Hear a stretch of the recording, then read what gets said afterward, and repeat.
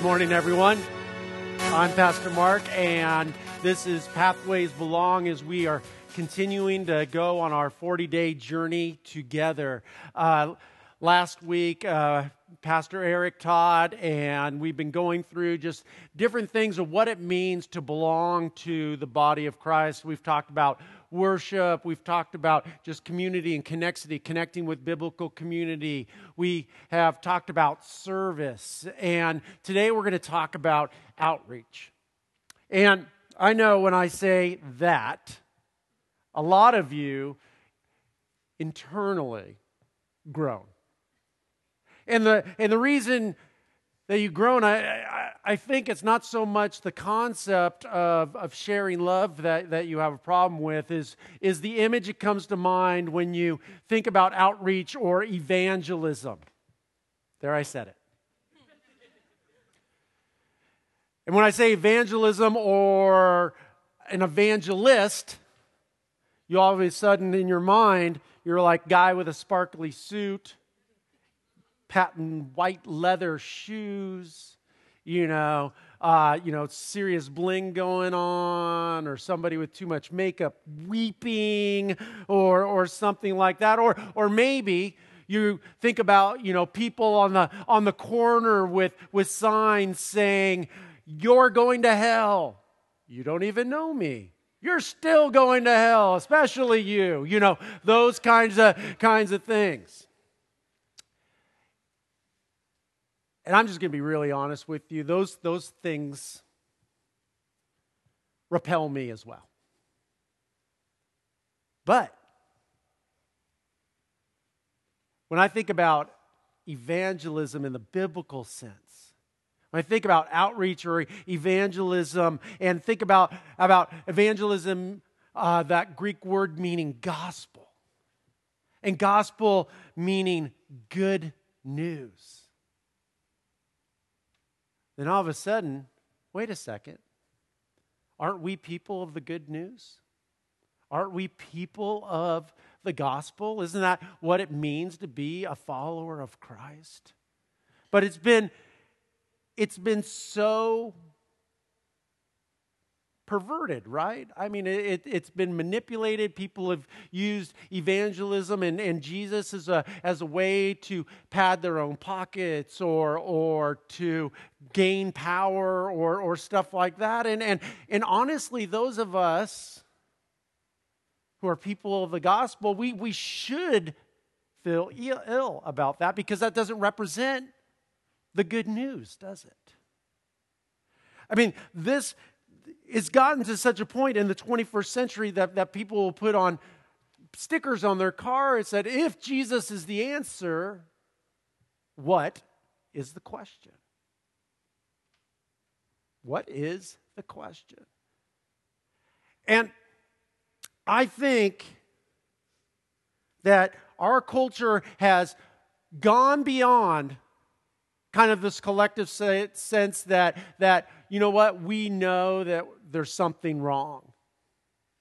Something that is wrong beyond what can be fixed by technology or by medication or just having the right relationship or getting the right car or something like that. That I think we're beyond people actually thinking and believing in their heart that there's something intrinsically wrong with the state of humanity.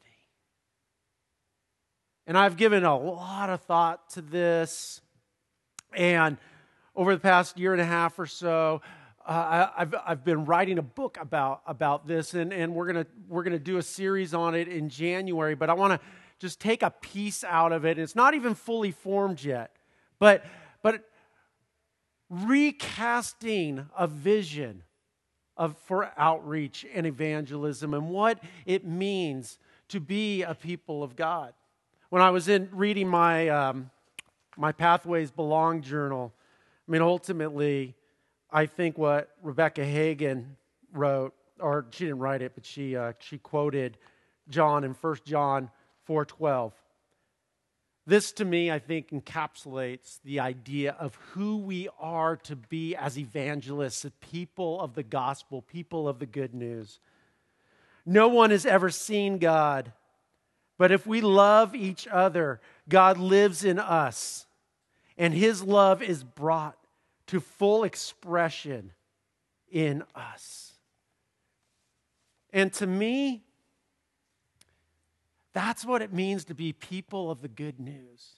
To allow the love of God to be brought into full expression in us in this lost and hurting world. But we got to go back a little bit. Why is that even needed? Why evangelism? Why outreach? Why all of this? Well, it all starts back in Genesis, where God creates humanity in the ideal state. This idea that there's this garden and there's man and woman together, and creation, and God the Father, God the Son, God the Spirit, and they are all together in perfect harmony. That in Genesis 3 we get a picture of cool breezes in the garden, and God, in just kind of his regular kind of thing, was walk through this garden with, where the mosquitoes wouldn't bite you, and there was no ragweed, and you didn't have to take your inhaler. Everything's great, and he walks with his creation, and he exists in this unfettered presence. This is the ideal state. This is what God created. This beauty. But God also created humans who had the choice to choose, or the privilege to choose, because love is a choice. And one day, the man and the woman said this: I want to be like God. And that I ushered in a new state, a cursed state, where that I blew apart the perfect harmony of the ideal state, and what was ushered in was the curse of the I. This curse of isolation and hostility.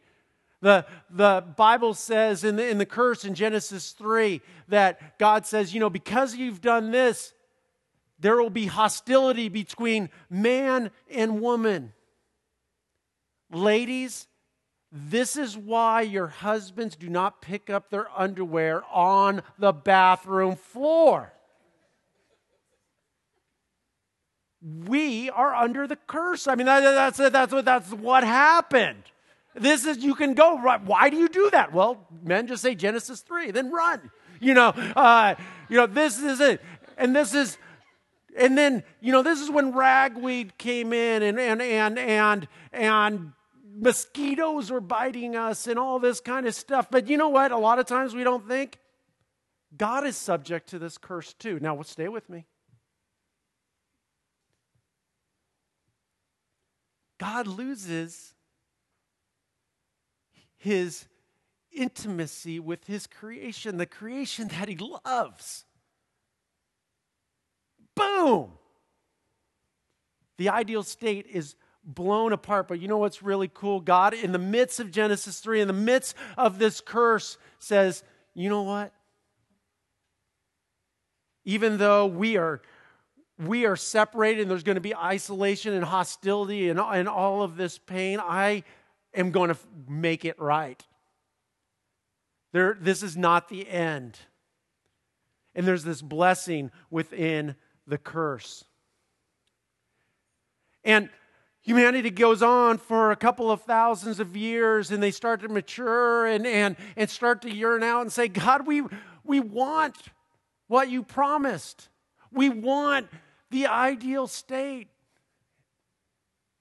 And God says, you're not ready for the ideal state yet. You still have some learning to do, but this is what I'm going to do. In Exodus chapter 20, God called a man named Moses and said, you know what, Moses, I'm going to give you this law. And this is going to bring some order to the chaos. And that, man and woman will come back together. And that they'll be able to interact with creation in a way. And he says, if you obey this law, you know what? You will be able to establish a right relationship with me, with God, and people. And that's what the law is all about. When you go through the law, everything is about establishing a right relationship with God and a right relationship with people. And then for 2,000 years, people tried to do this and tried to do this. And what Eric was talking about earlier, about 2,000 years ago, humanity was ready. That Romans chapter 20 tells us that the law was given to allow us to realize the need for grace. And that ushers in a new state of grace. In John 3:16, it says, so God so loved the world that he gave his only son. That's the symbol of Jesus Christ, the X and the P that's on the row. And this idea that, you know what? We are not saved by the law. The law is actually death. The law is part of the curse. But we are saved by grace. And Jesus comes and gives us a new covenant and a new command. He calls it the Great Commandment. He says, you know what? Love God, love people. Love God, love people. But there has to be a price that is paid under the law of death. And the only person who could pay that was Jesus Christ. And that ushered in the state of atonement where Jesus came and that eye that is the center of sin and that hostility and that isolation was covered by the cross. And we were just singing about that. But you know what the cool thing is? Jesus didn't stay on the cross. That actually he rose again and brought in a state of commission. Paul writes and says, you know what? If Jesus didn't rise from the dead, we should be pitied because we're idiots. That we are fools. But because he rose from the dead, that changes everything. And Jesus, out of the tomb, he comes to his disciples, to his followers, and he gives the Great Commission, and that ushers in this new state of mission of the church to go and make disciples. Not converts, but disciples. And I know some of you just cringed. Read your Bibles. Jesus didn't say go make converts. He said make disciples, people that you are going to teach, people who are in, actually that's what he said. You teach them and you baptize them into the body of Christ, into the church. In this mission that we are the church. And then the disciples all started freaking out. Well, you're going though, because Jesus said, I'm going to go prepare a place for you. And they're like, well, what are we going to do? We don't have any power. And he says, you know what? I'm going to send a counselor to you. I'm going to send the Holy Spirit. I'm going to put you into a new state, a state of empowerment. And you know what about this Spirit here? This Spirit that indwells in you is the very same Spirit that rose me from the dead. Is that good enough for you? You think you can fulfill the mission to disciple people? Do you think you can teach them how to love me and love others? Do you think you can baptize them and make a biblical community to challenge them? Because you know what? You're not doing it. It is under the power of the Holy Spirit. And you are my tangible hand and feet. And from that, We're ushered in the new ideal state of infinite, from there, when we complete the mission that Jesus will come again. And when Jesus comes again, this is going to be the most magnificent day and the worst day. And that's just the reality of it. It's going to be the best day for us who have become disciples of Christ. It's going to be the best day for those of us who have followed Him with reckless abandon.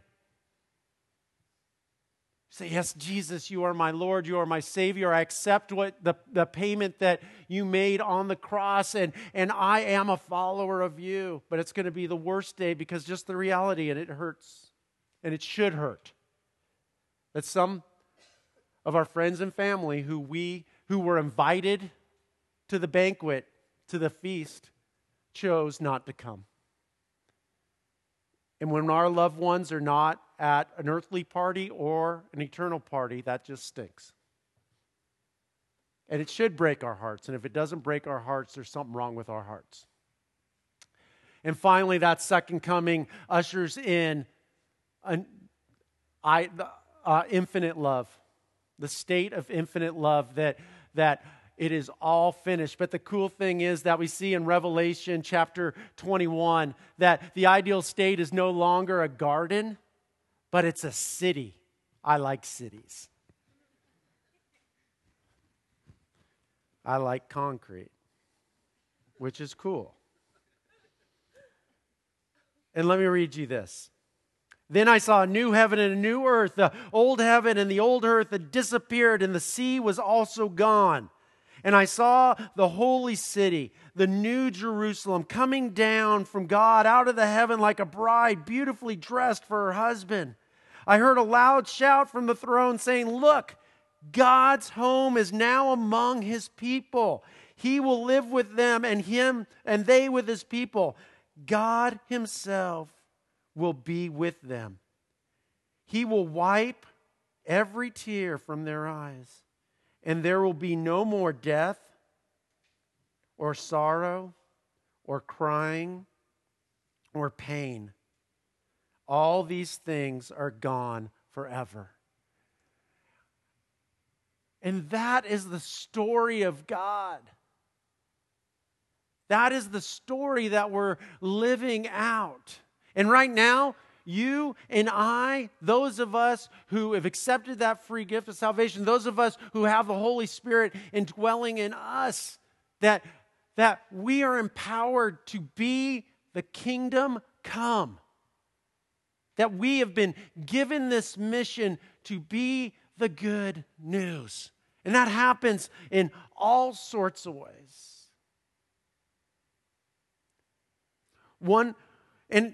And this is where I think that we need a new definition of evangelism, because evangelism is not manipulative. It is not high pressure. It's us living as the full expression of God in the presence of darkness. And it can be fun. It can. Give you an example. I love riding my bicycle. I like riding my bicycle as fast as I can. You know what? I also love people. And you know what? A little over a year ago, I decided, you know what? I'm gonna put my worlds together, my love for people and living the full expression of God and bicycles. And so I started a junior cycling team. And on Tuesdays and Fridays, in a little parking lot, it's about a quarter mile around, I have little 9-year-old kids. And I have all the way up to, I think the oldest is 15 years old right now. And I like the 9-year-old kids because I can ride my bicycle faster than them. The 15-year-olds are faster than me. But we go around and around and around. And we have like 16 kids that come out here, and we do that, and we talk about proper bike handling skills and do this. And sometimes with the older kids, we'll go out and we'll race together and stuff like that. And you know what? I started investing in these kids as their cycling coach. And then the moms would be coming around, and you know what? I got to know them. And you know what? There started being times where I saw that they were having a bad day, and I would ask them, can I pray for you? Can I listen to you? And they're like, would you? Thank you. When I go out to dinner with the boys and I pay, you know what, just subtly, I just say, you know what, I just want to thank God before we eat. Not pressure or anything. I'm just like, I'm paying, so I'm praying, you know. You don't want to pray? You pay. It's like, you know, and I don't do a 3-point, salvation message in my prayer. This is what I usually do. I just like, you know what, God, thanks for these guys, and thank you for this food. Amen. They look up, that's it. I'm thankful. The other day, one of the families who were previously unattached, the father who I had actually never met, was here. And he pulled me aside and he said, thank you so much for what you do. I'm like, it's nothing, we're just riding a bike. He's like, no. You saved my family. We are now part of this church, that we are together and we are worshiping together as a family. I didn't hold up a sign. I wasn't manipulative. As broken as I am, I was trying to be the full expression of love in these kids' lives and their families' lives.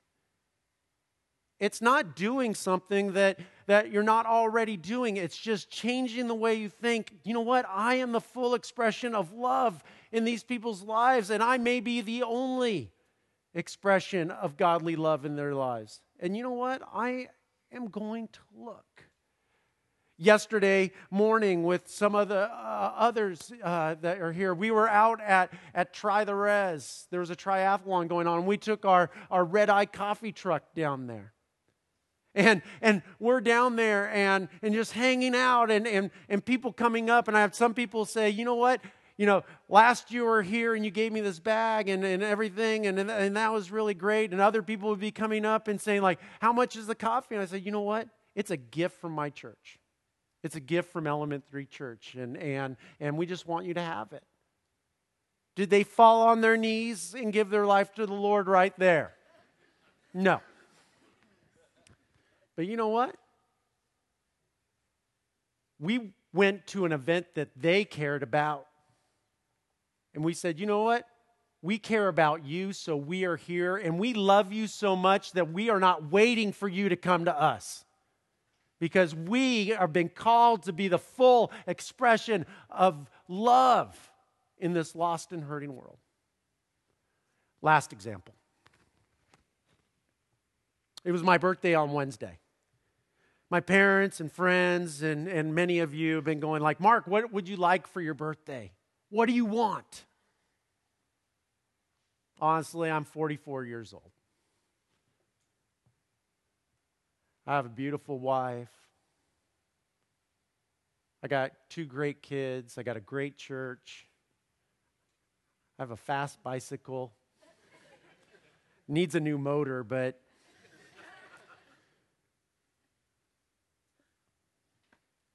I'm a blessed man. My life is overflowing. Sometimes I feel guilty because of how much love has been poured into my life.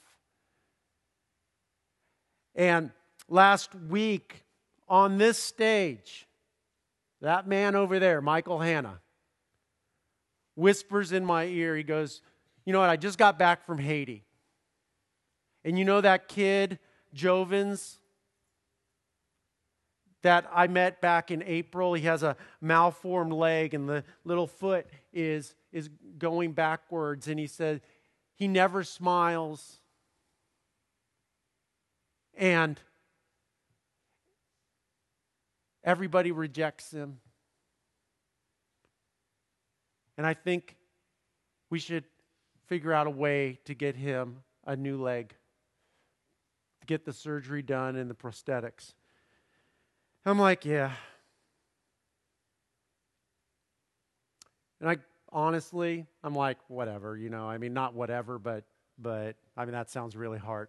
But like, I mean, really, what am I going to do? I'm a doctor, but as my kids like to remind me, I'm not that kind of doctor. Like, I'm not the kind of doctor that helps people.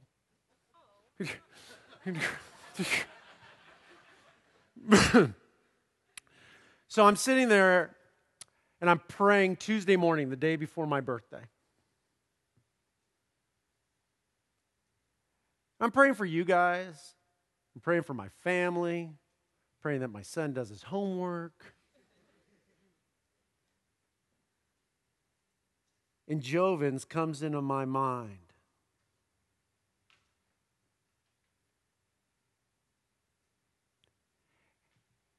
And I believe with every ounce of my soul, the Holy Spirit which dwells in me, the same Spirit that raised Jesus from the dead, who indwells in me, said, you do want something for your birthday. You want to see this child walk and see him smile. I'm like, how?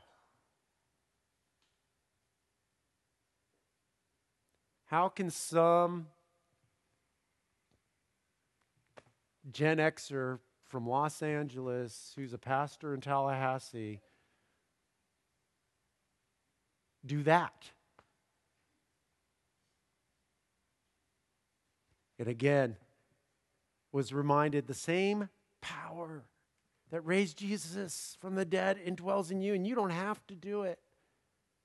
All you have to do, all I'm asking you to do, is make one post on Facebook telling people this is your birthday wish. Well, I can do that.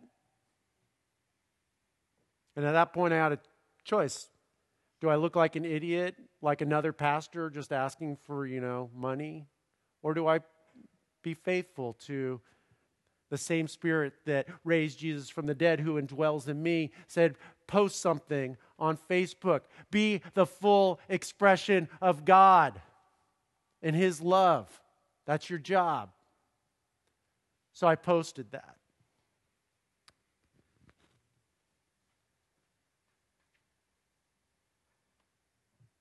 I started getting all these messages, people,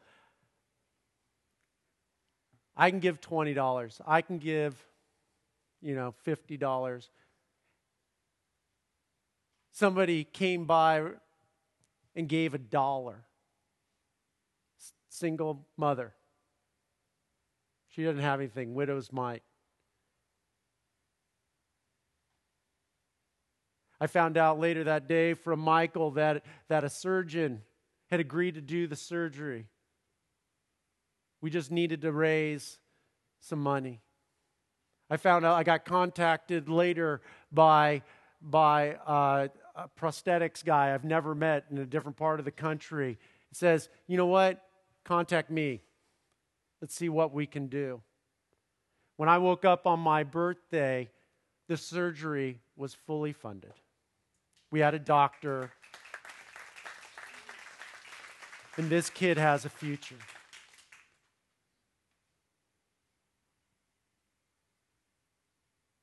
I didn't do anything except pray and obey a prompting to be the full expression of God. I've never met Jovens. I may never meet him. I don't know. I wanted to show you guys a video, and then I want to tell you about my prayer time Thursday morning.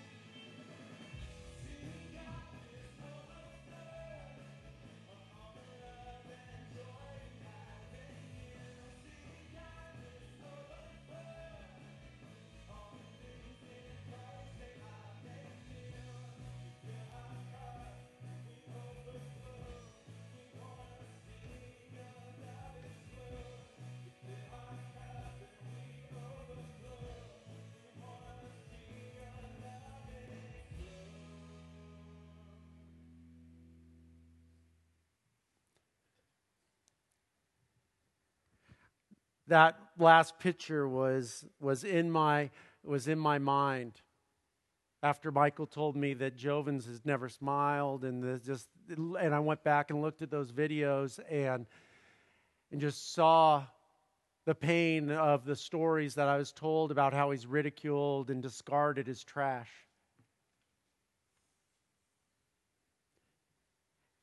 And I started praying, and I got this image in my mind of Jovens when he's in his 30s. Old guy.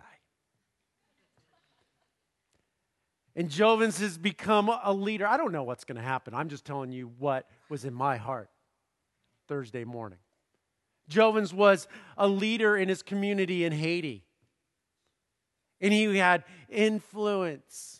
And he's walking around and he's smiling and he's loving on people and he's given the opportunity to talk about his story. And in his story, he says, you know what, when I was 6 years old, I didn't have any hope. But some people who I'll probably never meet, who were followers of Christ, said, you know what, we want to be the full expression of love in this one little boy's life. And he would go on to say, you know what, for many years I thought that they gave me a leg. They gave me a leg. But now as I stand here today as a leader in your community, that I realize that the leg means nothing. What they gave me was a glimpse of what it means to be loved by God. What it means to experience the wave of kindness and mercy and grace. What it means to be touched by the Holy Spirit.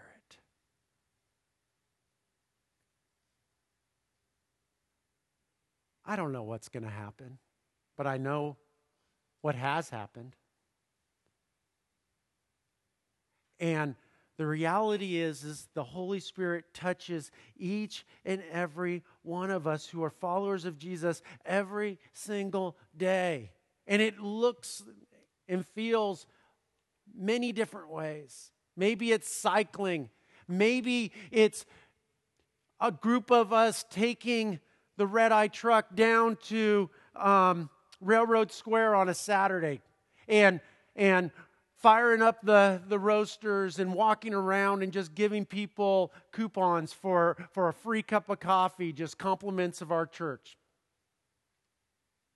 You think that would speak volumes? I don't know. No, John 3:16 on it, just, hey, you know what? Our church wanted to buy you a cup of coffee and you can go right over there and do it. That could happen. It could happen this Saturday. It just takes people who are willing to say, you know what, I'm going to be the full expression of love in this world. I don't even know if that's from God. What I do know is if you are a follower of Christ, that you are an evangelist, you are a person of the good news, a person of the gospel. That you are to be the full expression of Jesus Christ, of love in this lost and hurting world. And I just think of our little church, of all 500 of us, just did that. Could you imagine? If every single one of us just said, you know what? I commit right here, right now, that I will be the full expression of love whenever I'm doing whatever. If it's riding bicycles, if it's serving coffee, if it's preaching, if it's data entry, I am going to be aware. I don't know about you, but that is a vision of outreach that excites me. To be able to mash together your most beloved things in the world and change lives because of it. I want this for you. I want it for me. The great thing is that we don't have to do it, because those of us who are followers of Christ have the very Spirit that raised Jesus from the dead and dwells in you. And with that Spirit, anything is possible. And you are invited to participate. Let's live miracles. That's what God has envisioned for us.